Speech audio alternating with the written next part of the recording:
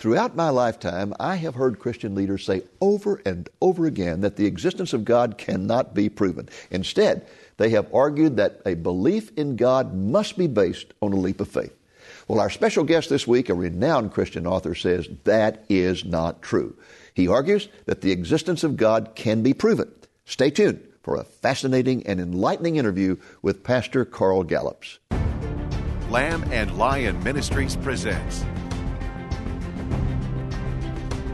Christ in Prophecy, a program that focuses on the fundamentals of Bible prophecy, showing how current events in the news relate to biblical predictions of end-time events and the soon return of Jesus.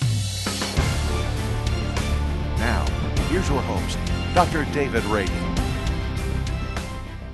Greetings in the name of Jesus, our blessed hope, and welcome to Christ in Prophecy. My colleague Nathan Jones and I have a very special guest with us today. He is Carl Gallups, the author of a best-selling book called The Magic Man in the Sky. Carl is a longtime senior pastor of Hickory Hammock Baptist Church in Milton, Florida, and that's in the panhandle of Florida near Pensacola. Additionally, he's a conference speaker, evangelist, and prominent radio talk show host. And as I said before, he is the author of this best-selling book called The Magic Man in the Sky. It is one of the best books I've read in recent years, and the moment I finished reading it, I called Carl and invited him to appear on this program.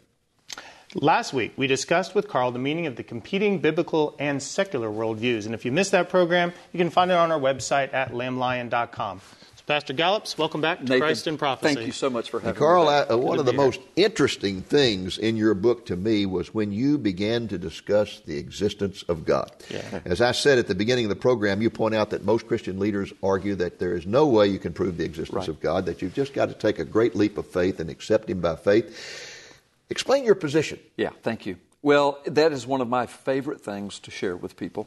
And when I do, I always prepare, especially the skeptic, I prepare them when they say something like, well, if you could prove the existence of God to me, then I would believe. But since you can't prove Him, I'm not worried about it. And I always prepare them by saying, look, not only can I prove it, but it's irrefutable. It's undeniable. It's indisputable. And I said, now, I just used some bodacious words on you. but you the got reason, their attention. Yeah, got their attention. I said, but now, are you sure you want me to go forward? Because once I do this, you're going to have to make an eternal decision. Now, your decision can still be, no, I'm not going to accept it. But you will no longer ever be able to say, I do not believe. Now, the reason is, Dave, as you said, there is for someone to say, well, you can't prove the existence of God. Wait a minute. Think about that logically. If there is a God, and I believe there is, if He is the omnipotent, omniscient, omnipresent creator of the universe, and of course I believe He is, if He is the God of the Bible, and if the Bible is God's Word, and I believe all of that, then doesn't it make sense that that God could prove Himself, would prove Himself, has proven Himself? Why would a God that awesome leave Himself to where you can't prove His existence? Well, as a matter of fact, not only has God done that, but He declares in His Word that He would do it, and He said He would do it in such a way that it would be irrefutable, indisputable. And He says that, I'm going to give you some little hints. In Deuteronomy chapter 4, He says, and I have done this thing so that you will know that I am God, and beside me there is none other. Now, that's one of the first places God makes that declaration. Amen. But throughout the Bible, that declaration is made. The book of Isaiah, there are several huge declarations. Ezekiel, that same declaration is made. So what is this thing that God said, He said, I would do? Now, listen to what He said. He said, so that you will know that I am God, and beside me there is none other. So what He's saying is, when I accomplish this work, then you will know I will have proven myself. And it's indisputable, it's irrefutable, and that not only that I'm God, but there is no other God. And the argument he begins with in Deuteronomy 4, he says, has any other God ever done such a thing as this? Has any other God taken one nation out of another nation? There's where the clue becomes. The bottom line, let me cut to the chase for your audience. The bottom line, the irrefutable proof of God, it's found in one word. I'm going to give the word, and when I do, your audience watching will say, well, I don't understand. How's that the proof of God? But then let me explain it, and you will see. It's irrefutable. The one word for the proof of the existence of God is Israel. Now, here's the explanation. Because God said in Deuteronomy, God speaking through the prophet Moses said, you're going to enter in the promised land, and here's what's going to happen. A lot of people don't realize before they ever set foot in the promised land, God prophesied their entire future through Moses, who, by the way, Moses never set foot in the promised land. It happened through Joshua, but Moses said, here's what's going to happen. Now, I'm paraphrasing, but you get into chapter 30, 31, God says, here's what's going to happen. He says this through Moses. He says, you're going to go in the land, and he says, and you're going to eat of the milk and honey of the land, and the vineyards and houses that aren't yours, etc. He says, but in the future, and I'm prophesying, he said, I'm paraphrasing. He says, but in the future, you're going to turn from me, and then I will scatter you and disperse you among the nations. And then he says, but in the last days I will bring you back, and I will bring you back to the land to show you my great love and to show the nations that I am God. Now, I paraphrase, but that's what he says. And again, that same declaration that God makes is found in Isaiah and Ezekiel. And so now we look at history. People say, yeah, but you're trying to prove God from the Bible. That's circular reasoning. No. Because these words were proclaimed thousands of years before the event happened. Mm-hmm. So what do we know? Now forget the Bible. What does history tell us? Just forget the Bible. Let's hold on to the Bible, because that's where God says, here's how I'm going to prove that I'm God, and that this is my word and my only word, and I'm the only God. All right, now lay the Bible aside. Now let's just think, what happened? Well, people came out of Egypt. They settled the land. They became the nation of Israel. Who in the world doesn't know about King David, King Solomon? King Saul. I mean, of course, the great and mighty nation of Israel. Who doesn't know about the Assyrian? Who doesn't know about the civil war in Israel and the northern kingdom and the southern kingdom? Who doesn't know about the Assyrian Empire conquering the northern kingdom and taking them into captivity? Babylon, the Babylonian Empire taking the southern kingdom. Daniel, Shadrach, Meshach, Abednego. Who doesn't know about the Persian Empire that swallows all of that up? The Greek Empire. This is world history. There is no more Israel. And then the Roman Empire. There is no more Israel. But yet the prophecies continue down through the ages in the last days. The valley of the dry bones. And Ezekiel looks at God. He says, who are these? And God says, these are my people. This is the whole house of Israel that I will bring back in the last days. What? There was no Israel when those words were spoken. So what do we know history says? History says all of this happened. They were dispersed to the uttermost parts of the earth, but in 1948, in one day, in the book of Isaiah, there's a prophecy where God says, who has ever heard of this? That shall a nation be born in one day? That's right. Who can do that but God? In one day, the nation of Israel came back to their land, to their strength, to their glory. The language, if you will, it had been there, but it was restored to a national language. The borders are there, the strength is there, the glory is there, the power is there. They're surrounded by enemies, all of them conspiring and plotting to destroy them. They've been attacked 6 or 7 times in major wars, 6 or 7 major wars, never been defeated. All of it was foretold. God said, when you see this happen, what other God has ever done such a thing? All I can say is that when you said Israel, and I read that in your book, I was up dancing and shouting. Because I spent my whole life talking about Israel. Right. And it's God's proof. The bottom line is that everything that happened of a major nature to the nation of Israel in history was foretold. You will be dispersed among the people of the world. You will be persecuted everywhere you go. You will be preserved. What a miracle that is. Mm-hmm. You will be regathered. You will be reestablished. All the world will come against you. And that's where we are. And it was all prophesied in advance. Yep. What further proof would you have to have that this is the Word of God and God exists? That's right. Hundreds of years before it happened, and in some cases 2,000 years before it happened, the prophecies were given. And we are the only generation in the history of the world, historical generation, to have seen it happen. What a time We're to live. living in the midst of God's proof to the world. We're without excuse. There is no God but God, and this is His Word.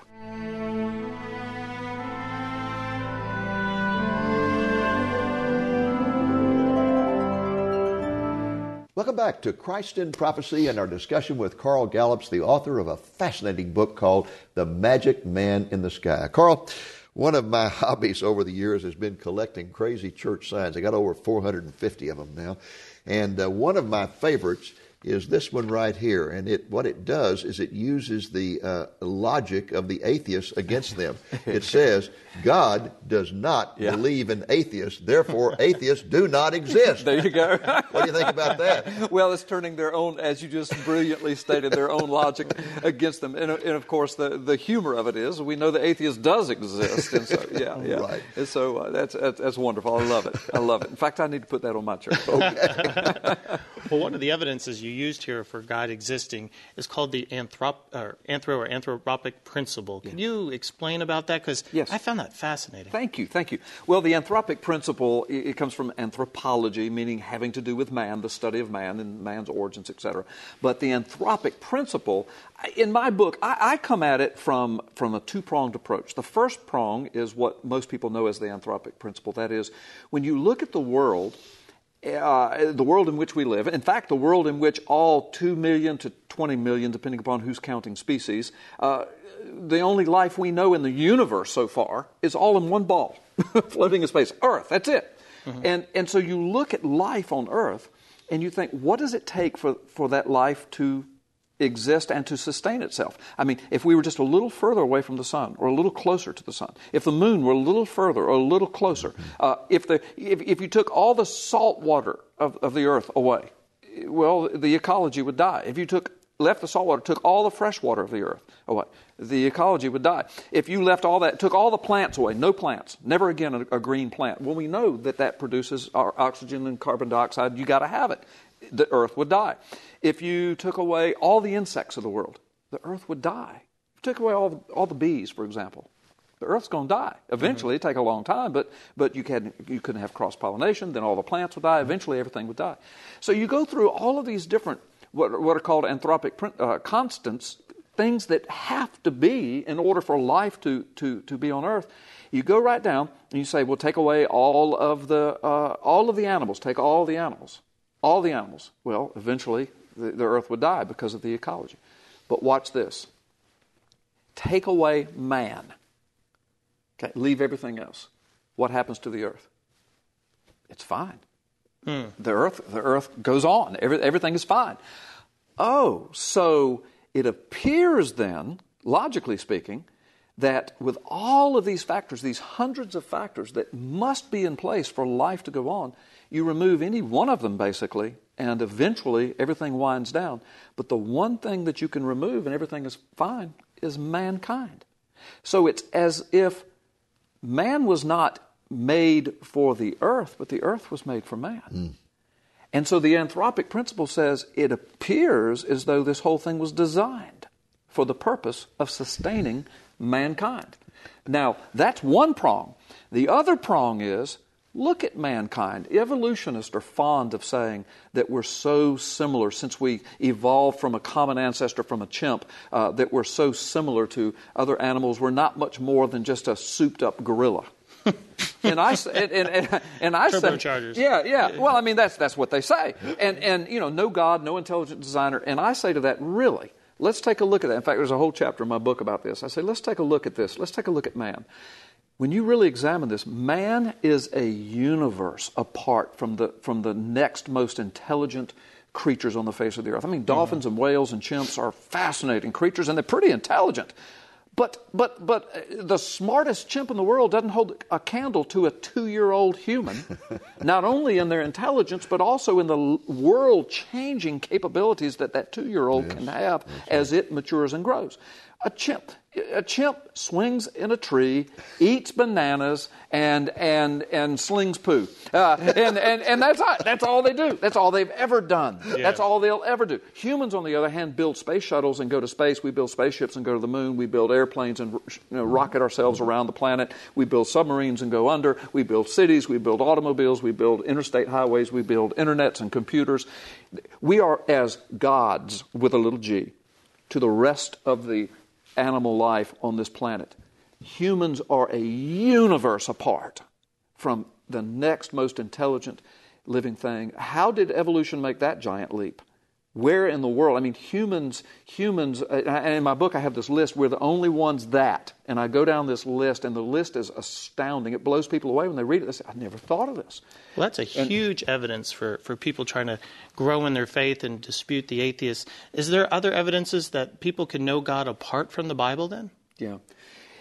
You mean, are there ways that people can come to know God if they don't ever have a Bible? Yeah, they never had a Bible. They're in some rainforest somewhere, and they've got to come to know God. Is there a possibility? Yes, as a matter of fact, and I've got a chapter entitled something along the lines of, but what about those who have never heard? Yeah, okay. In other words, question. And so in other words, what happens to the person living in the Amazon that a preacher never comes and opens a Bible and reads the gospel to them? And wonderful question, and that question is based upon a couple of false premises. First of all, it's based upon the premise that, well, all men are innocent from the beginning, and therefore, if they don't hear the gospel and they're sent to hell, somehow that's unfair. But we know the Word of God says that we're all born in sin in the first place. And but to get to the point of your question, are there ways that someone can come to an understanding of God apart from the Bible? Well, we know that the preaching of the gospel is God's main purpose, His main way, His main design for men, women, boys, and girls to know Him. However, we also know from that word that, well, Romans 1 says that we are without excuse. Mankind, the man in Amazon jungle is without excuse. Said, by the things that have been created, by the things that are made, we know that there is a God and we're not Him. General revelation it's called, right? General revelation. So we know that just to begin with, but we also know, I think about Moses in the backside of the desert. I mean, God put a bush on fire for him and said, come here, Moses, I want to talk to you. Who are you? I am the Lord. Okay? The Apostle Paul, he was on his way to kill Christians. In the name of God, outside the temple of God, thinking they had done God a favor, they crucified the Son of God. Paul was a Pharisee. Just a few years later, he was helping to stone Christians. He was on his way to kill more Christians.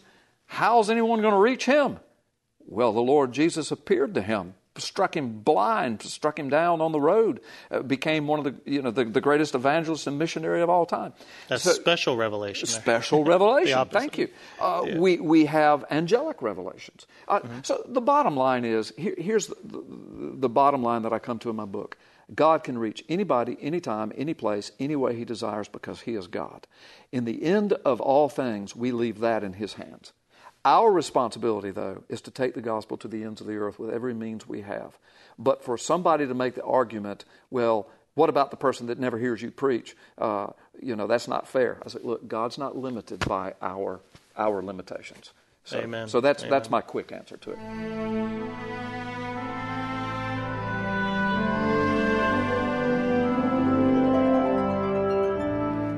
Welcome back to Christ in Prophecy and our discussion with Carl Gallups, the author of this very insightful book, The Magic Man in the Sky. Carl, I want to ask you about a basic atheist argument, probably their basic argument, and that is they always say, if God really exists, particularly the God of Christians, the God of love, how in the world can He allow all the suffering and evil that's in this world? Right. Well, that's kind of the question of the ages, I suppose. But here's what I say to the atheists. Okay, so you're going to use that as an attack against the God of the Bible. It's only fair then that we go to the Word and see what God says about that. And the general message from the Word of God about that question is this. I mean, Job can tell us about that. But the general answer to that is this. Look, the basis for evil in the world is man's rebellion against God. Mm-hmm. Okay? Whenever you take away the light of God or the truth of God, comes in the darkness of evil. And so the basis of evil is found there. Now, God, through His magnificent wisdom and His plan of the ages, and this can be a lengthy discussion, but in my book I deal with it, but He fits it all into His plan. He uses it. Evil is the drill instructor, if you will, of boot camp. When a person goes to boot camp, the purpose is to come out on the other side equipped and ready in spite of the hardships they've had to endure. So when mankind rebels against God, that opened the door for evil to come into the world. But God tells us that He wins, He triumphs, that the believer wins in the end, and that in the meantime, it's a part of life. And the bottom line, when we come out on the other side, like Job, when at the end of everything in Job's miserable existence there for a while, he said, He summed it up like this. He said, you know what? Even if God slays me, yet will I serve Him. There you go. And so evil kind of becomes used in this whole process. But the bottom line is evil is here because of man's rebellion against God. But God's going to fix it. He's going to take care of it all in the end. I've even had atheists say to me, well, if He really is a God of love, why don't He just annihilate evil immediately? And I said, well, that's fine. He would annihilate you and me. That's right. That's right. And we would all be gone. Praise God, He hasn't. He has provided another way. That's right. Yeah. That's right. Beautifully stated. Oh, yeah. boy. The other day I saw a T-shirt on the Internet that said, God, where were you during the school shootings? He said, well, you wouldn't let me come in. That's right. That's right. Well, he was there, but we kicked him out of our schools. The question there is not where's God, but where are we with amen, God? Yeah. Amen. Yeah. Well, what about evolutionists who say that evolution is proven, it's scientific fact, there's no disputing it because it's already been proven? How do you respond? Yeah, here's how I respond. No matter how loudly the ardent, fulminating evolutionist screams that evolution is a settled science, it is not. I have several chapters on my book that proves that, I believe, irrefutably. But for the purpose of this audience in this limited time, the bottom line to that argument is this. Evolution is, think of this, guys. Evolution is man's best answer to how we got here if you leave God out of the picture. It's the best in 10,000 years of human history. It's the best man's been able to come up with. I mean, think about that. Now, I want you to keep that in mind because when I start tearing it apart, you'll see how horrible that is. But that's man's best answer. And they've couched it and wrapped it in this shell of a lie that says, and it's settled scientific fact. Oh, yeah. You see. So, all right, but what I say to that is, really, it's settled science. I say this, it's fascinating speculation, because let's face it, if there is no God, and of course I know there is, but if there's not, then we had to get here somehow, because here we are. So evolution is fascinating speculation. Let's speculate. Could it be that out of a magical sludge pond with a magical bolt of lightning, magical billions of years ago, magically the first living thing came from nothing? And well, that takes a lot of faith. Yeah, well, I know. And so I'm saying that's interesting speculation. But that's not settled science. And as a matter of fact, I give many illustrations of how it's not settled science fundamentally, foundationally, how evolution proposition is flawed. What's an example? I'd be curious. The best example, I think, is the example of going all the way back to the origins, and I kind of touched on it. I give quote after quote in my book, and I give the references of modern-day, well-respected scientists and evolutionists, people who have written books, people who have written textbooks, who will say something like this, and I'm melding it all together. Abiogenesis is the best scientific answer for how we got here. Now I've got them quoted. Spontaneous generations, right? Well, I was going to say, as you know and as your audience knows, that's just a fancy souped-up word for spontaneous generation. Old medieval thought. It's superstition. Aristotle brought it 2,000 years ago, and about 200 years ago, through the works of Louis Pasteur, and he was building on the works of others, they proved that it's absolutely, not only is it scientifically impossible for life to arise from non-life, accidentally or otherwise. I mean, even with intelligent input of scientists, we've not been able to do that. But not only is it impossible, but it's pure superstition. But that is the basis for origins/evolution proposition today. So the foundation is flawed from the beginning to say that the way it all started was non-living material, and I'm going to use this word because they won't, and I play it on my back, magically became living material without any intelligent input. Because see, the evolutionists will say, well, your Bible says that God brought life from the dust of the earth. Yes, but that was with intelligent, supernatural input. So what you're saying is that the people who truly believe in magic are those who have the scientific view. and I turn this title of my book around on them in the book. Absolutely. Yeah. Those that have the science, those that say evolution is settled science, they're the ones that believe in magic. In fact, they're clinging to nothing more than ancient superstition.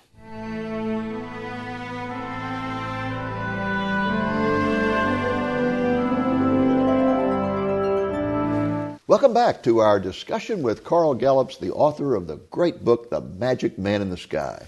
One last question for you, Pastor Gallups. Yes. You had a chapter in here, last one, called The Ultimate Question. Right. What's the ultimate question? Well, thank you. Well, the book, to me, would not have been worth writing if it didn't end with this presentation. The ultimate question can be stated in many ways, but something like, if you were to die today, where will you spend eternity? And there are other ways to state that. That's the ultimate question. That's the ultimate question of life, because we know that this life is limited, 60, 70, 80, 90 years if we're blessed. And then what? Well, the Word of God tells us what. And of course, my book is written to prove that that is the Word of God, that there is a God, He is the Creator, and that there is something beyond this fish pond. And so the ultimate question is, when you leave this fish pond, where are you going from there? And of course, we know, of course, through the Word of God, that eternal life is offered only through a born-again relationship in Jesus Christ. Why don't you speak right into this camera, Carl, and tell the people watching what they need to do in order to be a part of the family of God. Thank you. What you need to do to be a part of the family of God. Romans 10:9 says it succinctly, if you would confess with your mouth that Jesus Christ is Lord and believe in your heart that God raised Him from the dead, you shall be saved. And then Romans 10:13 says, and for whosoever shall call upon the name of the Lord shall be saved. So the gospel message is very clear, very succinct, very plain. We must understand there is a God, and He is God, and that He created you on purpose, with a purpose. You're not a souped-up gorilla. You didn't get here accidentally. There's purpose, meaning, worth, and dignity for your life, and that you can spend eternity with Him. But because we have a sin nature, that there must be a provision for our salvation. But God made that provision in Jesus Christ, and that if you repent of your sin, call upon Jesus as Lord, asking Him to save you, God says in His Word, again, Romans 10:13, for whosoever will call upon the name of the Lord shall be saved. Confess with your mouth, believe in your heart, and God will save you. Well, Carl, we really appreciate you being on our program. You've been a great blessing. And I'd like for you to look in that camera again and tell people how they can get in touch with your radio program. Okay? Thank you. Yeah, the best way to find out everything about me, the book, the radio program, the church that I pastor, my ministry, our internet ministries, the P.P. Simmons ministry, all the videos we've done, it's very simple. Go to carlgallops.com, carlgallops.com. You'll find everything there. We've got a listen live link when I'm on the radio, podcast. You can download all of our programs, hundreds and hundreds of videos. It's all right there at carlgallops.com. And Nathan, how about you telling the people how they can get in touch with you and send the most difficult questions they've ever thought of in their life? That'd be Carl Gallups. That's right, carlgallops.com. You can go to lamblion.com and just go to the contact page. You can also contact us through our blog at lamblion.us and our Facebook group. Okay, thank you, fellas. I appreciate that. Well, folks, I'm afraid we've come to the end of this fascinating discussion with Pastor Carl Gallops, and I just hope it's been as much a blessing to you as it has to me, and I hope you'll be back with us next week, the Lord willing. Until then, this is Dave Reagan speaking together with Nathan Jones saying, look up, be watchful, for our redemption is drawing near.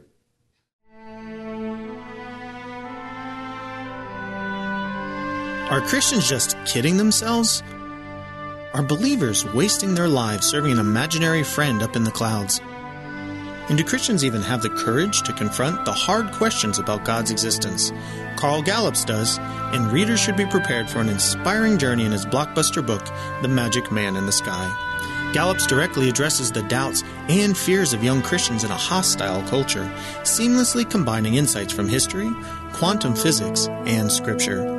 To order The Magic Man in the Sky for a donation of $20 or more plus shipping, just call the number you see on the screen, Monday through Friday, 8 a.m. to 5 p.m. Central Time, or order online at lamblion.com.